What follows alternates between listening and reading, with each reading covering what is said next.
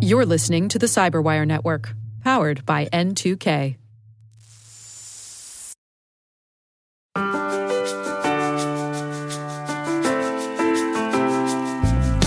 Welcome to Afternoon Cyber Tea, where we talk with some of the biggest security influencers about what is shaping the cyber landscape and what is top of mind for the C-suite and other key security decision makers.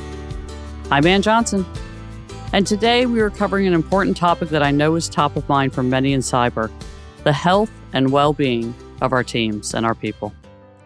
Joining me today is Kirsten Davies, who is the Chief Information Security Officer at Unilever. Kirsten is a hands-on, vibrant leader of enterprise risk, cybersecurity transformation, technology innovation, and culture.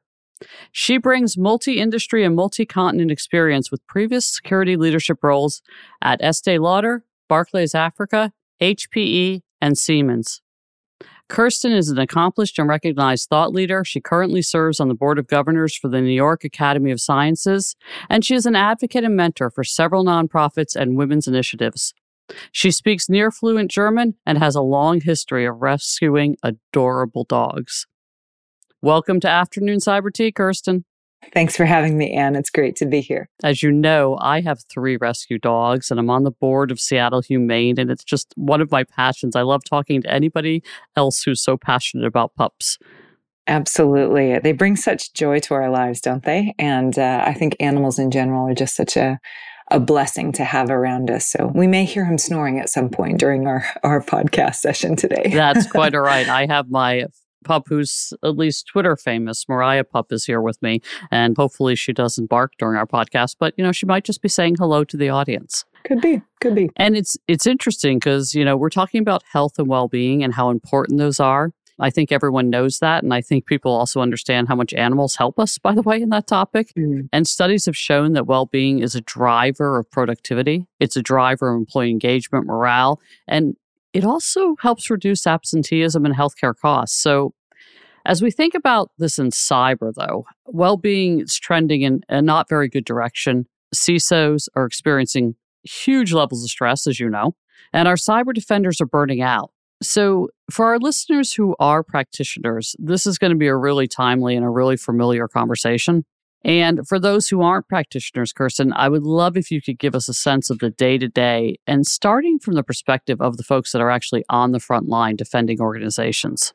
Absolutely. It might end up feeling like a little bit of a therapy session. We actually, there's a group I'm involved in called the Tinker Tribe, and we do a Friday afternoon session that we call Tinker Therapy for this very reason, that we can just talk and chat with one another and I think support each other. The day-to-day has become day to night, today to night, today to night for defenders. I think this was exacerbated enormously, extraordinarily during COVID. And when we all had to suddenly, rapidly, and holistically go to working from home at all times. And we were really, I think defenders were really on the tip of the point of the spear with that, having to really, rapidly account for massive Wi-Fi bandwidth that was needed, right? And the ability to access data and files and have our colleagues working from home. And globally speaking, it was just this phenomenon was extraordinary, as we all know. From the human impacts, of course, yes.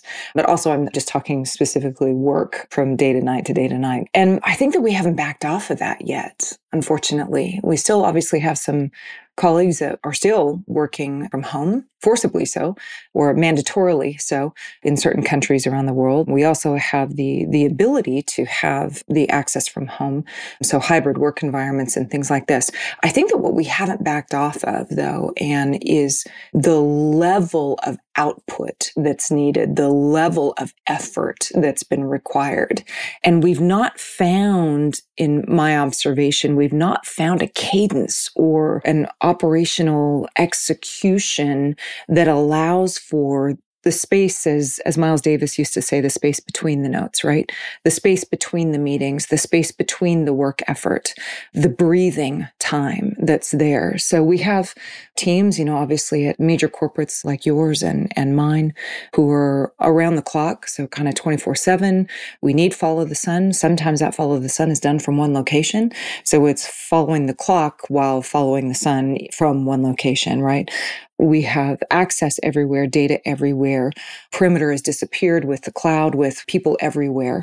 We have new ways of working and new demands of time and speed and rapidness with which to respond to things. And we've not found the space between the notes, the space between the meetings, right? The space where it says, hey, my day is done. I work from home, I'm remote, and my hours are, I work UK hours as close to it as I can anyway. 5 a.m., 6 a.m., sometimes 4 a.m. for me. It's really difficult to find that. The demands are more than they were before in my observation, and we've not found that cadence to respond to that. Yeah, and I think you said something that is incredibly important. You said a lot of things that are really important, and I love the space between the notes analogy, but one of the things we've talked about in cyber is burnout. But what you just pointed out is part of the reason there is burnout is because there's this cadence and always on rhythm. And the fact that even if our first line defenders and our front line, practitioners aren't actually working an event, they're in a meeting, and we're not giving them downtime at all because there's operational rigor around the organizations we're in that keeps them busy even when they're not actively working an event. And that's something that also helps contribute to the burnout. 100%. I think also, I used to lead with the perspective of this balcony time and taking balcony time every morning pre-COVID, taking balcony time to be literally, think about it kind of like an orchestra hall, right? Or you're watching a play or watching a performance. And being up in the balcony means you can survey the whole setup. You can see the stage, you can see the curtains, you can see the orchestra pit, you can see the audience. And as leaders, we desperately need to take that time every day, at the very minimum, at the beginning of every week, to really think through what is the big picture I need to take here? What are the things I really need to accomplish and help my team accomplish? What do I need to do for the business? Looking at all these different components that you can see from the balcony. My balcony time has disappeared. It's just not even there. I go from bed to toothbrush to coffee to upstairs office with a stand-up desk. And sometimes I'm on my treadmill just so I can get a little bit of exercise while I'm in some of these meetings. We're not doing this for ourselves, let alone for our teams. It's so, so important that we get back to that. Yeah, the little things you can do, right? I mean, I work at a standing desk because I work, like you, a lot of hours and a lot of off hours for my time zone. So the fact that I can stand at least for some of that time, it helps with energy. But it's also the little thing that you can do, making sure people get time to have a cup of coffee without being interrupted, or they can go to lunch with their peers, or that you're rotating folks through so that it's not always the same frontline people working incidents.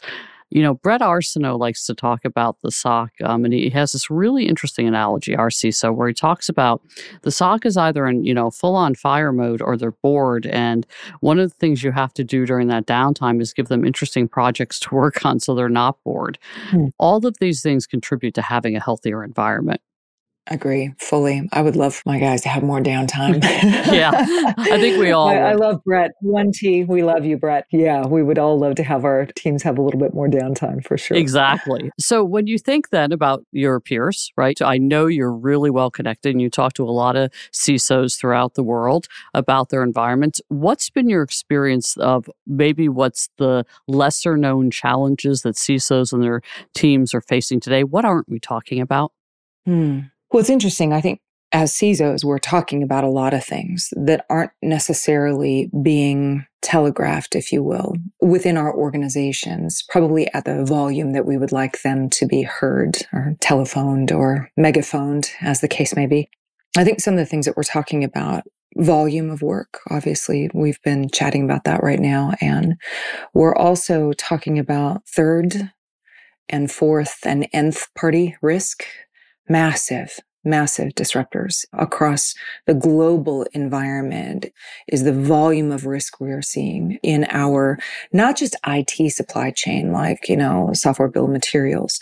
It's in manufacturing. It's our value chain. It's ingredients providers. It's logistics companies. It's payroll companies. It's all of the nth party risk that's there. We're seeing more and more attacks against environments that we have zero control over.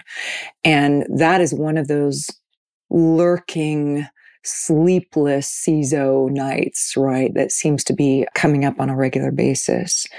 I think another thing that I just came back from a really great conference on physical to cybersecurity in Florida, Nexus 2022. And the next thing we're really talking through is, look, we've been chatting about the convergence of the physical to the cyberspace for a long time. We've been talking about that for a long time. I think the reality is that's knocking on everyone's door now. There were some great healthcare providers there, some oil and gas there. Yes, industrial control systems companies, critical infrastructure companies. Wow, is this hitting us square between the eyes, though, in so many different industries where we really need to be thinking about how do we holistically look at this risk, the cyber to physical convergence? How do we partner super closely with our corporate security officer colleagues that may not even be a part of the CISO world at all, part of the CSO world, but in a lot of places that's not converged, and understandably so. I just think that, with people everywhere, with supply chain issues like logistics everywhere, with geopolitics that we've seen, there's a real case for change that's coming across the cyber physical convergence, and our need to really have a holistic point of view around that. Yeah, and I think that your jobs are becoming more complex. You just said you just came back from a physical security conference. You're being asked to do so much as the CISO that you weren't necessarily asked to do.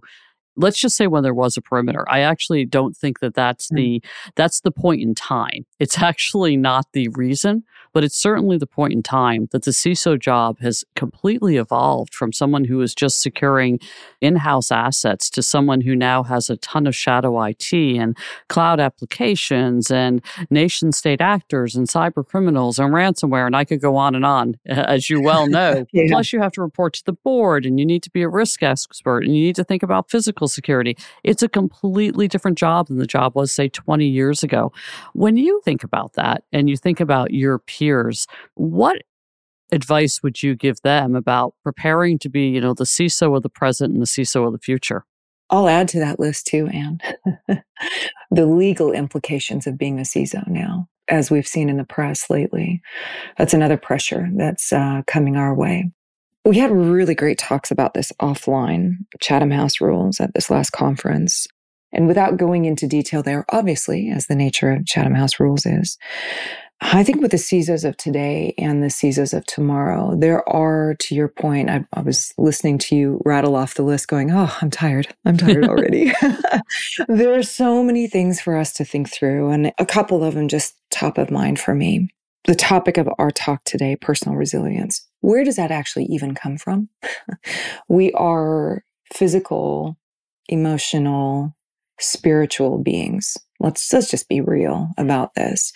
And all three of those areas of us in our human experience need attention.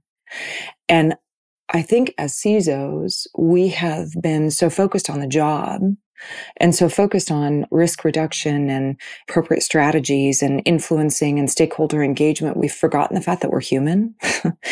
And that might actually be the most important thing that we can do, can address, need to address, which is our physical well-being, our emotional well-being, and our spiritual well-being as human beings.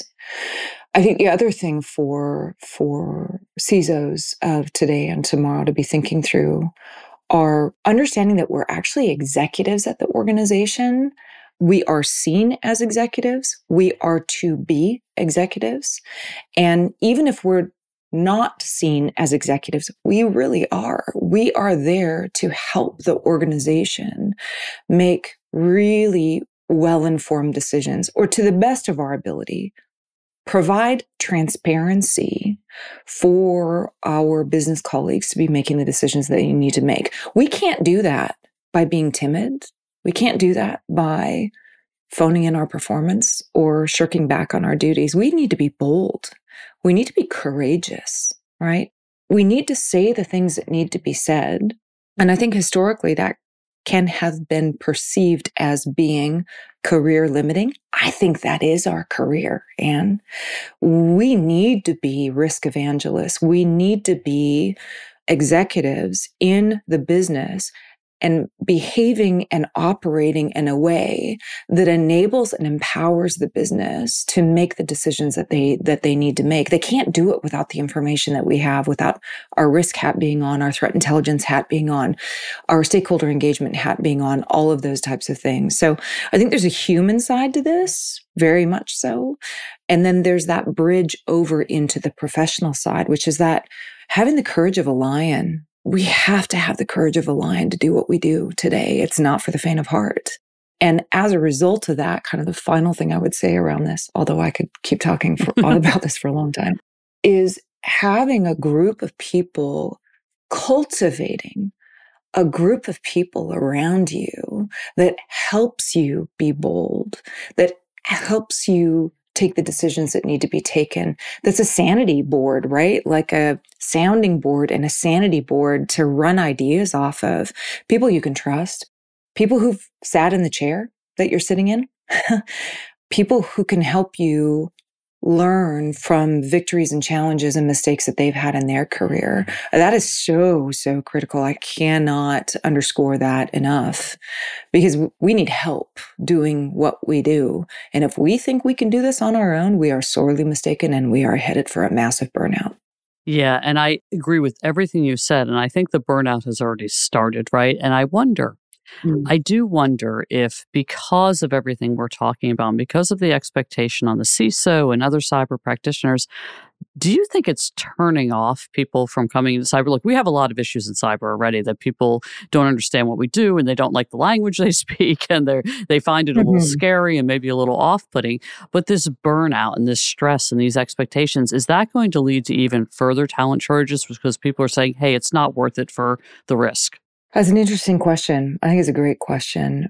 Some of the conversations that are happening offline in groups that you're a part of as well have been, do we see people leaving the cyber workforce because of this? Do we see current number twos, deputies, or like ready next successors stepping away from the boldness that it takes to be in the first seat chair in that CISO chair? Do we see them doing that?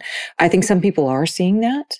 I think some people, just from kind of offline conversations, I've heard people saying that they're seeing this.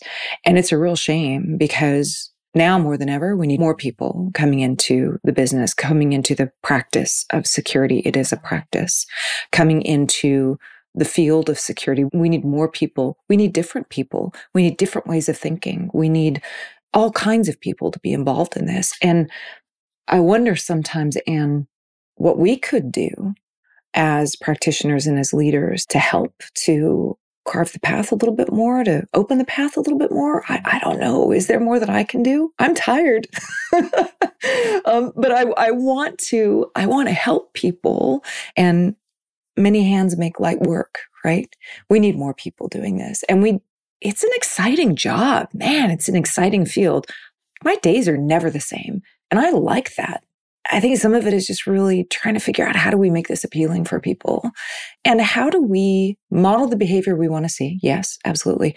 But how do we also help our companies help new people come in? Meaning there's things that organizations could be doing differently to make this more appealing. Does that make sense, what I'm saying? It does. And I wonder what those things are, right? What are the things that you think organizations could be doing, given the current climate, to make coming into a cyber role or being a CISO just more interesting to folks? Yeah, many different levels. I'm super opinionated on this matter at many different levels. First of all, please stop requiring a college degree. Just stop. When we have threat actors that are 13 and 14 years old breaking into systems, why do we continue to require a college degree for this work? It doesn't make any sense anymore. It just doesn't make any sense, right? Number one. Number two, as leaders, we need to have leadership teams and extended leadership teams that reflect what we're trying to attract. I need young people. I need older people. I need people from different national origins. I need people from different thinking patterns, people of different abilities. I need to reflect on my extended leadership team what I want to see. The organization, we need the organization to have dual career paths, right? In every company, because some of our people in cyber are going to want to be individual contributors, and they rock at that. And yet we continue to have career paths that only promote people who are leaders of people. We've got to change stuff like that. We need to open up bands of pay so that we can meet the global market and the global cost of attracting awesome people, rock stars to come to our team. It costs money.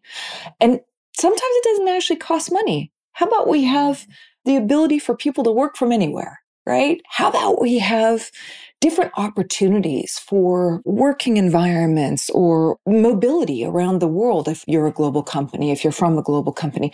There's so many ways that we can attract, retain, develop, curate talent, bring people in from non-cyber fields, teach them the basic cyber stuff, and then cross-skill your team in what they're great in. I'm doing this right now with our supply chain colleagues that are moving in. They're great. They're scientists. My goodness, engineers. They are so phenomenally skilled. We're responsible for teaching them cyber. Great, let's do it. We can do this. We have to think outside the box. We need to, as corporates, as small companies, and as practitioners and industry leaders, we need to be thinking very differently about this. I do think we need to be thinking very differently about it. And I do love the fact that you talk about just what are the baseline qualifications, right? Do people need college degrees? No. For a lot of roles, they actually do not need college degrees. Do they need every cert on the planet? Probably not. I actually did an episode, at the time we're recording this, it's the last one we actually went live with AJ Yan, who talked about how to get into cyber and what certs are really needed. And I thought it was just incredibly helpful. So I love the way you're thinking about this broader strategy for bringing people into cyber. Yeah, I'd also like to just make mention too, if you're looking to embed and foster and cultivate diversity and inclusion inside of your team, you need to make sure that that is there at every step of the process. You need to have women and diverse candidates reviewing your job profiles, because there's inherent biases that can be built in even in the job profiles that would have people like not even apply for something, right? Number one. Number two, when you're interviewing, make sure there's a woman on the panel. Make sure there's diversity in the people who are conducting the interviews as well. And then, a requirement that I have across my team, I will have a woman. That's my primary consideration right now. I will have a woman in the final slate of the candidates for my open roles. And that's a requirement in my team because we need to focus on that. Does that mean I will only hire women? No, of course not. That's not what I mean. I just need my team to think differently about inclusion and diversity and equity from the very get-go, and then to actually be proactively thinking about, why am I hiring this particular person for this particular role? Have I thought of every possible angle I need to in the job description, to the interviewing, to the final slating, to the appointment? Have I thought about everything I need to before I hire a person? And that's how we're going to start to embed this and foster it and cultivate it in the team. Yeah, I think that you have to be intentional and deliberate every day. With every hire and every day, right? You just have to be intentional and deliberate about what you're looking for. So it's not really pivot, right? Let's talk though about the working conditions for and the well-being of your folks, right? Is there, things like people taking a mental health day off or things like people getting a sabbatical? Are there tactics you've used or you've seen your peers use that stand out to you as getting it right for helping people with their mental health and well-being?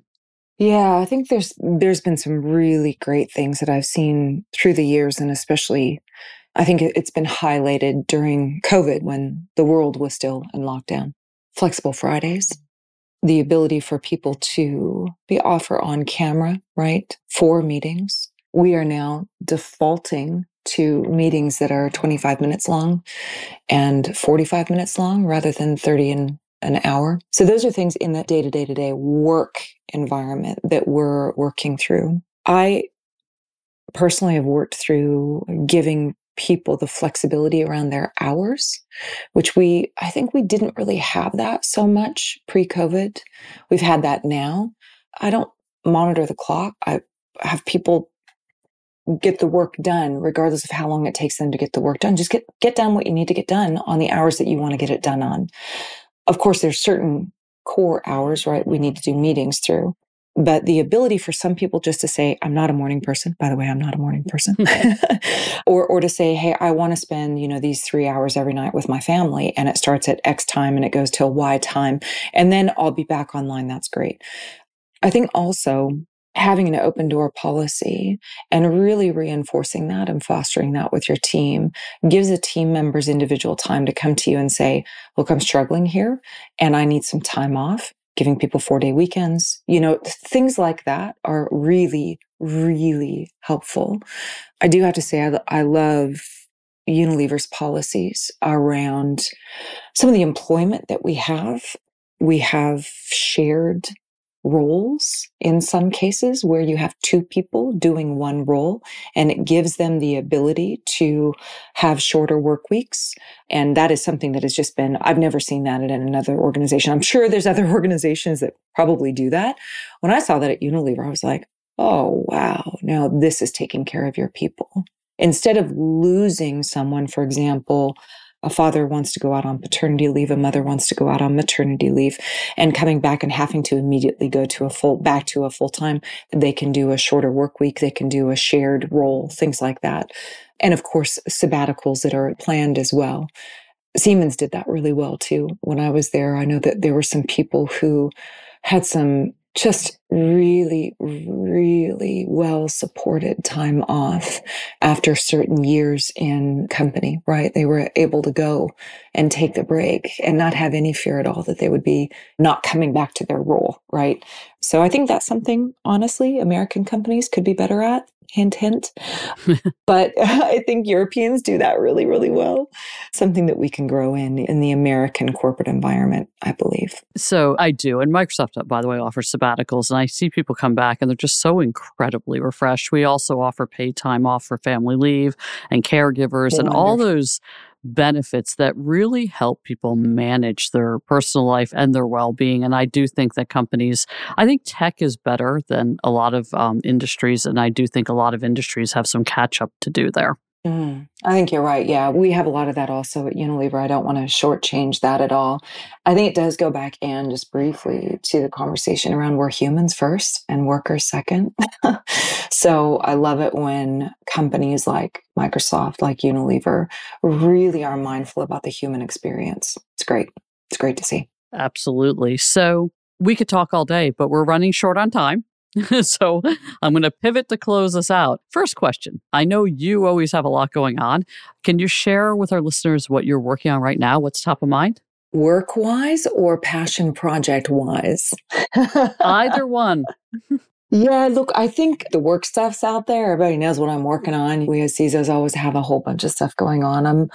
I'm very passionate about some crossover initiatives. I'm working with CyberSafe Foundation out of Nigeria. Confidence Stavely is a wonderful woman in Africa who's built a program for women ages, I believe, don't quote me, I think it's ages 17 to 28, teaching them cyber skills. We're going to be building a relationship with her as Unilever in order to, yes, address some of the cyber talent shortage, but also work on one of my passion projects, which is just bringing more women into the field, empowering and enabling women to have great career futures and different opportunities, right, than perhaps what we had when you and I entered this field, right, entered the workforce.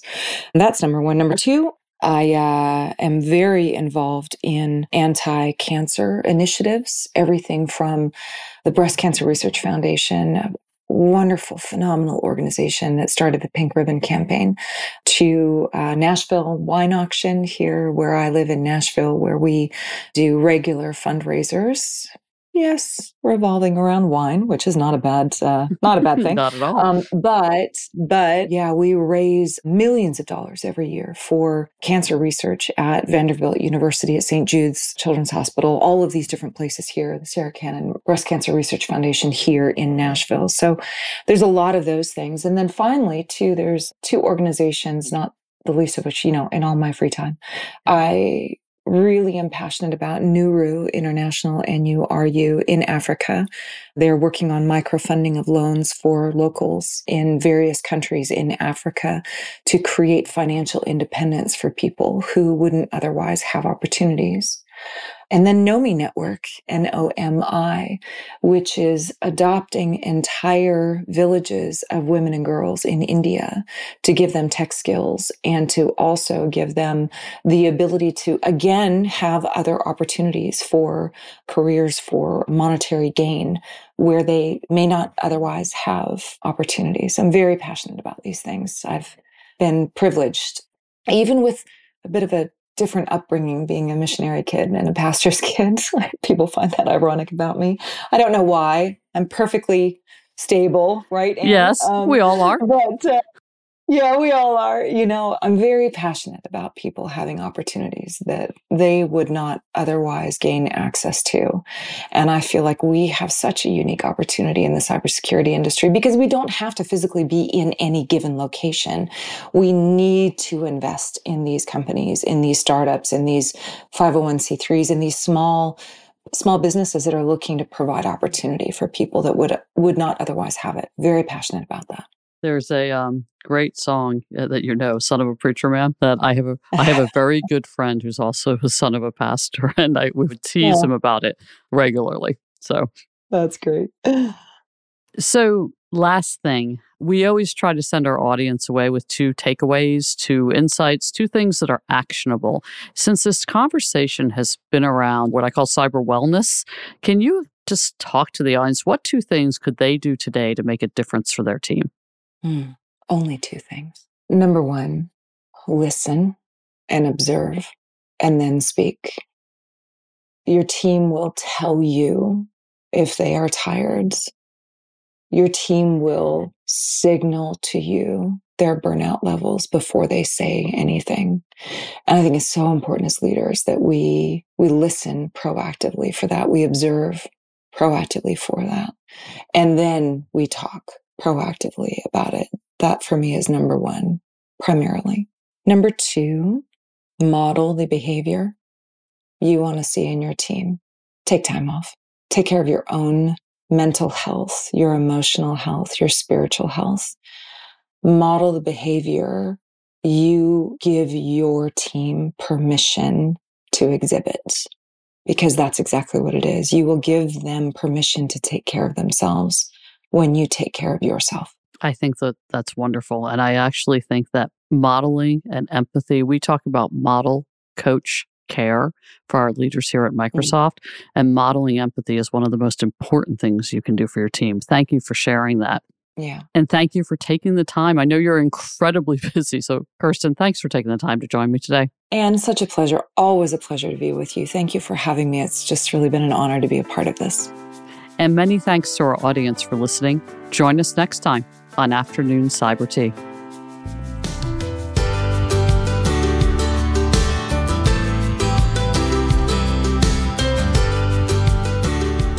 So I asked Kirsten Davies to join me on Afternoon Cyber Tea because she has such a breadth of experience across being a CISO around a lot of different global companies. She's a wonderful human being. She's involved in a lot of efforts outside even of the cyber community, things related to rescue dogs and breast cancer. And her insights into the impact of the cyber environment and the current climate on frontline defenders and CISOs were extraordinary. I know you'll find this to be an incredible listen.